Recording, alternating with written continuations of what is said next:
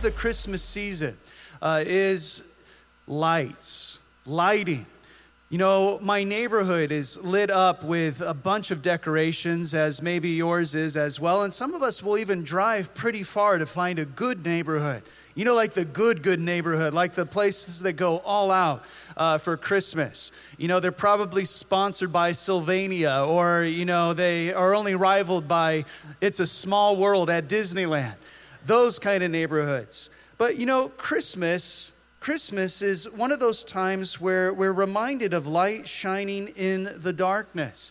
And if you've ever wondered, you know, why do we wrap our Christmas trees with light? Why do we hang them on our homes? You know, there's just something special about Christmas lights. And in the United States, I was shocked to find out that we spend over $6 billion a year on Christmas decorations. Can you believe that? You know, it's true as the song says, you know, may your days be merry and bright. And you see this from time to time where we go through these times of great darkness and try to find the little light at the end of the tunnel. And so we'll light up our homes or our trees or our mantles, our staircases, our yards. And you know, I like Christmas. I really do. Ever since I was a little child, my family was such a special time.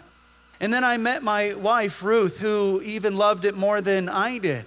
And she was just the spirit and love and heart behind such a special Christmas time for our own family. But as any back in the day, young married couple, young man would love to impress his new wife. And Ruth has shared the story with the ladies, and I figured it only appropriate that you would hear it straight from the source. That I wanted to impress Ruth with just a lighting display like none other. And so I went to Home Depot and I went to a couple other places and I bought a whole bunch of lights. And I was going to light up the front of our house in such a way that she would know what kind of real man she married. And so I worked endlessly throughout the morning and afternoon, and I got all the angles right. I even made sure that all the right, 90-degree angles were nice and tight around at a staple gun. I was serious. And the time had come when I had finished setting up and decorating the front of the house that I was going to show Ruth the magnificence of my light design. And so she came out that evening, and I hadn't even plugged them in at the nighttime yet. I was just trying to wait to the right opportunity to do so. And so I flipped the power switch on, and Ruth couldn't believe her eyes, as she had in her mind no doubt just this experience of Christmas like none other. But when I powered on the lights, I didn't realize that they weren't the soft, warm lights that I was expecting, but rather they were the brightest white LED, powerful strip of lights that you could ever buy in the history of mankind.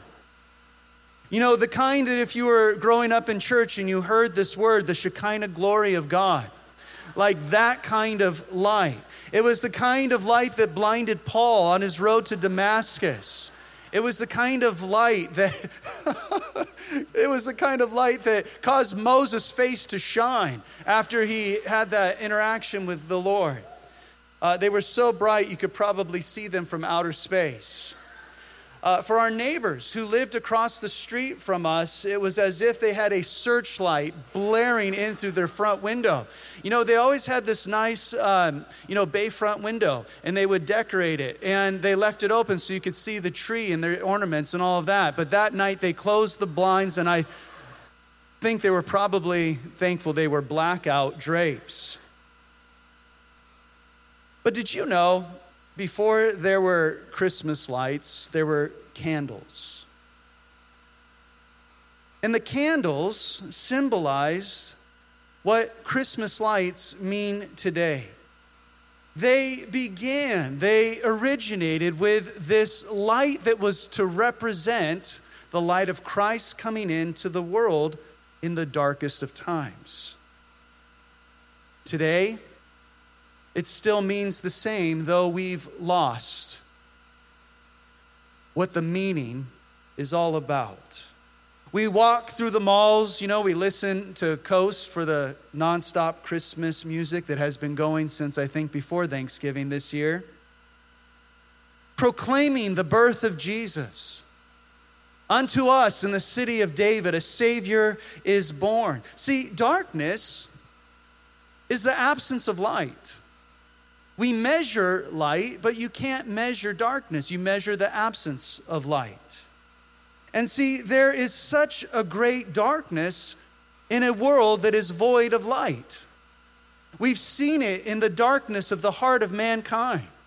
We have seen it in the way that people treat each other and the terrible atrocities that have taken place throughout history. We see the darkest of times are where there is an absence of the light of Christ.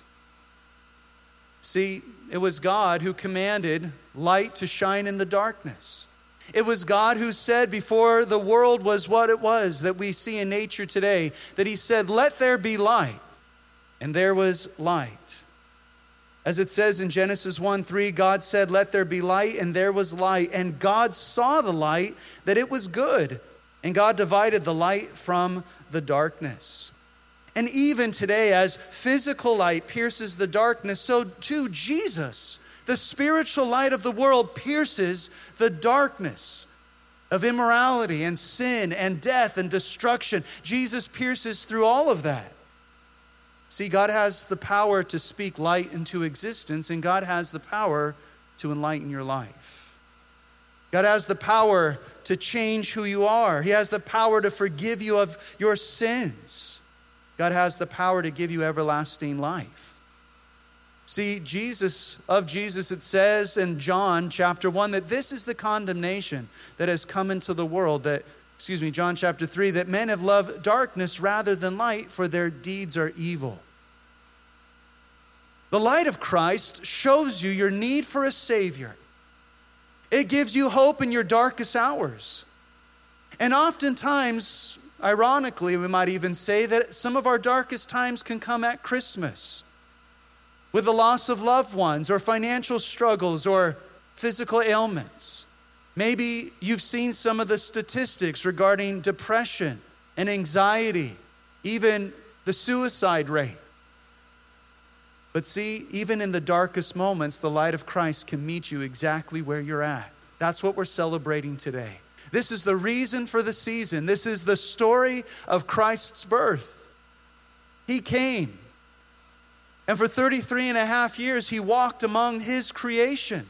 He experienced suffering, the same suffering that we experience. He experienced temptation, the same that we are tempted by, yet he was without sin. And so the Bible tells us that you have somebody that understands who you are.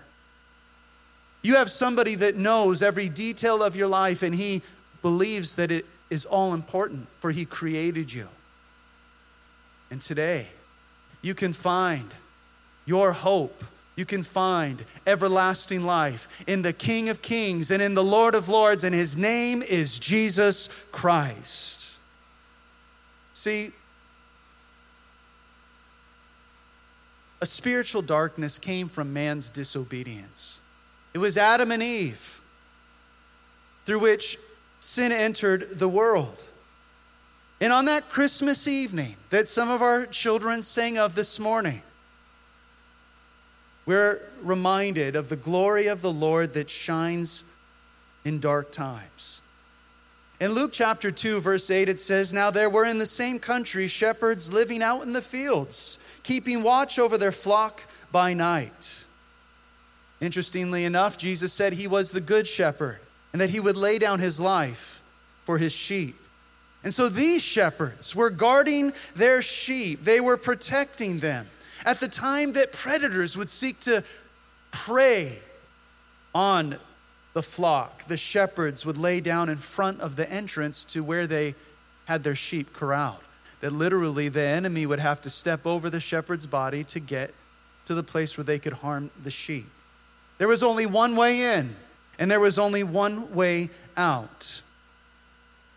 And so here we read in the town of Bethlehem, just another night, as it would seem, And behold, in Luke 2:9, it says, an angel of the Lord stood before the shepherds, and the glory of the Lord shone around them, and they were greatly afraid. This messenger of the Lord appearing to these shepherds that night, this group of people, they were the first to be told in a supernatural way that there was a Savior born in Bethlehem. The heavenly bright light blared. The glory of the Lord shone.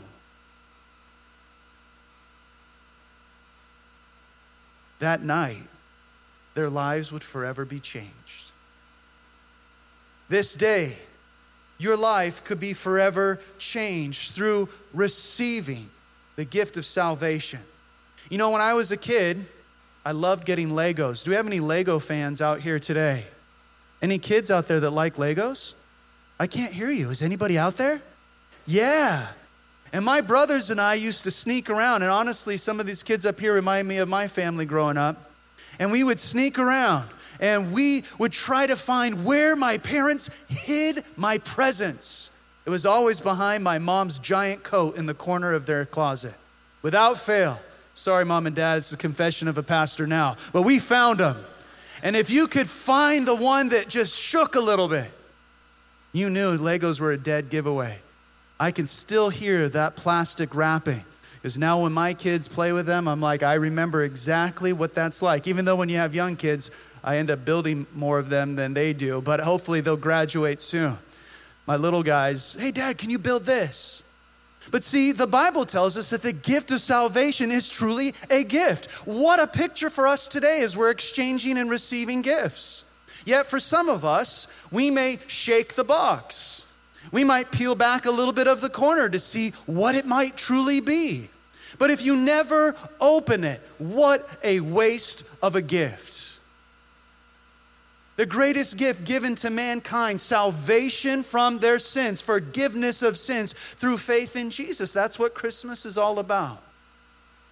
That even in your darkest moment, you could find hope in Christ. And then in the future, you have no fear of death and you have no fear of what will happen after this life. And so I hope today that if there are any of you that have peeled back the corner, so to speak, of the gift of salvation wrapped with your name on it, if you had shaken it because you've been to church a handful of times or you know some stories and you're aware of what might be wrapped in that wrapping paper, so to speak, I pray that today you would open it and receive it for yourself. For again, that's what Christmas is all about. You don't have to go out and earn it. You don't have to be good enough to receive it.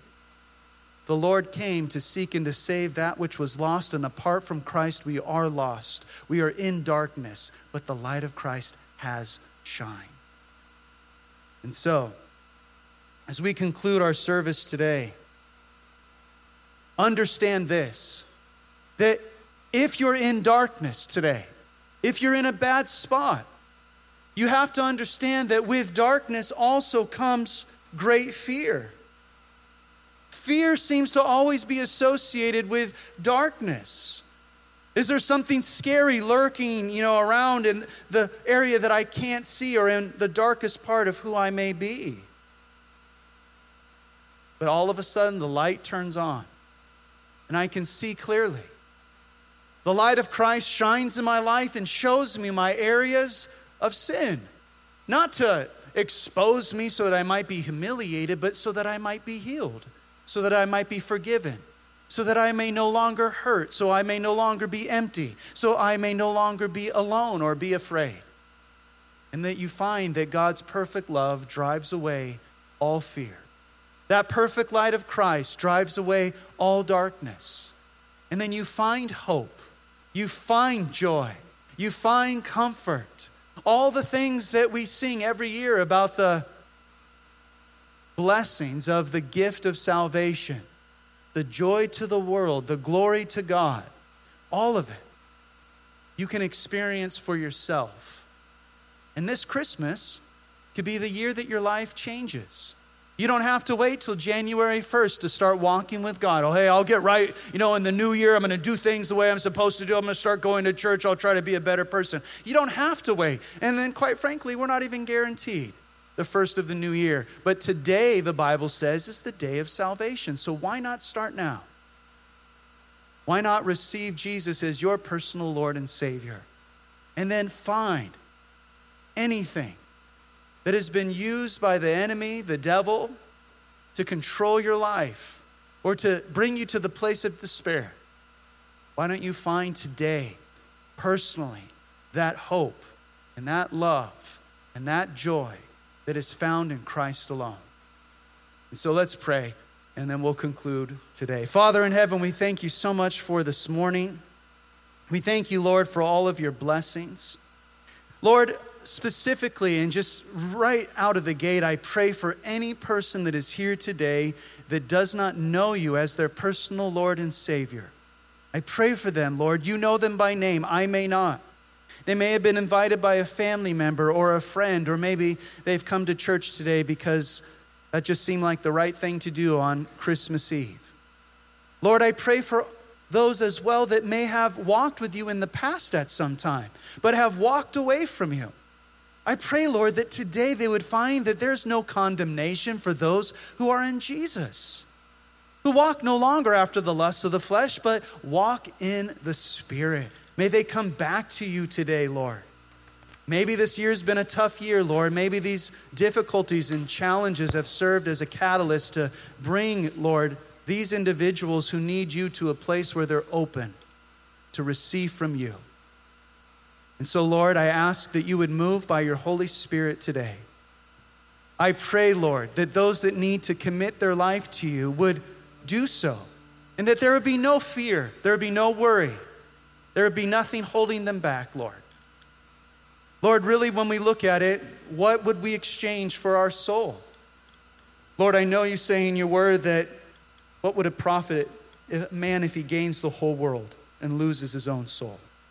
What would a man exchange for his own soul? I pray that if there are any here today that are exchanging their salvation through faith in Christ for something that this world has to offer, that they would no longer be ripped off. That is a terrible deal. And so, Lord, we ask that you would move by your Spirit now, and with every eye closed and every head bowed, just very simply trusting that the Lord is moving by his Spirit, which he does. If you're here today and you don't know Jesus as your personal Lord and Savior, and you know that you've done things that are wrong, you're like, who hasn't? Well, that's actually true. The Bible says all have sinned and fall short of the glory of God.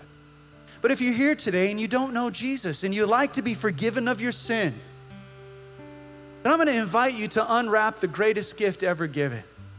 And you can do so just by, with your eyes closed and your head bowed. If you like to receive forgiveness of your sin and have that relationship with Jesus today, then I'm going to ask you just to raise your hand. Just very simply say, yeah, that's me. I'd like to be forgiven of my sins.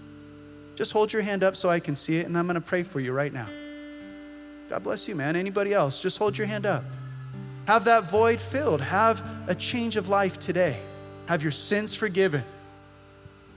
This is what Christmas is all about.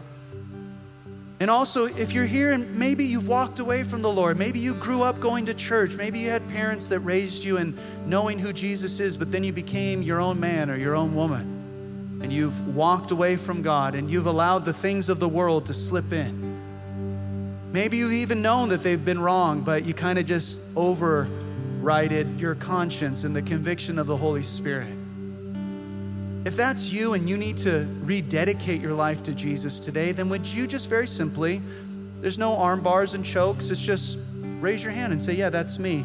I need to come back to the Lord today. Would you hold your hand up so I can pray for you as well? And then I'm going to lead you in a very simple prayer. And if you're watching this online or you're in the family room, wherever you may be, you can pray this prayer and just mean it in your heart. But before I lead you in that prayer, I'm going to pray for you. Father, I pray for these that have raised their hands. I pray, Lord, for those that have not, but inside their heart's burning. They know that they need to get right with you, and that's because your Holy Spirit is moving in their heart today. I pray that they would not ignore you. I pray that they would not put it off any longer. I pray that they would receive salvation and forgiveness of sins today, right now. And so with every eye closed and every head bowed, if that's you and you know who you are, God knows who you are because he's speaking to your heart right now. I'm going to lead you in a very simple prayer, and I'm going to ask that you would just repeat it after me. Mean it in your heart and pray this. Say, "Dear Heavenly Father, I know that I've sinned, but I ask that you would forgive me of my sin and fill me with your Holy Spirit. Thank you for sending Jesus to be born into this world and to die on the cross for my sins. I thank you that you love me, and I thank you that you have forgiven me of all my sin. Would you fill me with your Holy Spirit and fill me with your love and your joy and your peace, and give me your strength that I may be who you've created me to be. For I give you my life today. In Jesus' name, amen, amen, amen." Now, for those of you that were watching online, shoot us an email. We would love to connect with you, get you a Bible if you need a Bible. If you made that decision today to rededicate or dedicate your life to Christ, we'd love to pray with you, help you get started on the right track. If you're visiting from another area, we'd love to help you get plugged into a good church where you can grow. But today, we want to say, those who are in Christ are a new creation. The old things have passed away, and behold, all has been made new, and that is made possible because of what Jesus did on the cross. And so if there is no birth of Christ, then there is no life of Christ. There is no death of Christ, and there is no resurrection and ascension of Jesus. And the same Jesus who said, "Even as you see me ascend into heaven, I will come again and take you home to be with me." And that is the glorious hope that we have as followers of Jesus. And so as you go about your day, as you celebrate Christmas with your family, with your loved ones, may God give you traveling mercies. May he bless you richly. And may you and your family be reminded of what Christmas is all about. In Jesus' name, amen.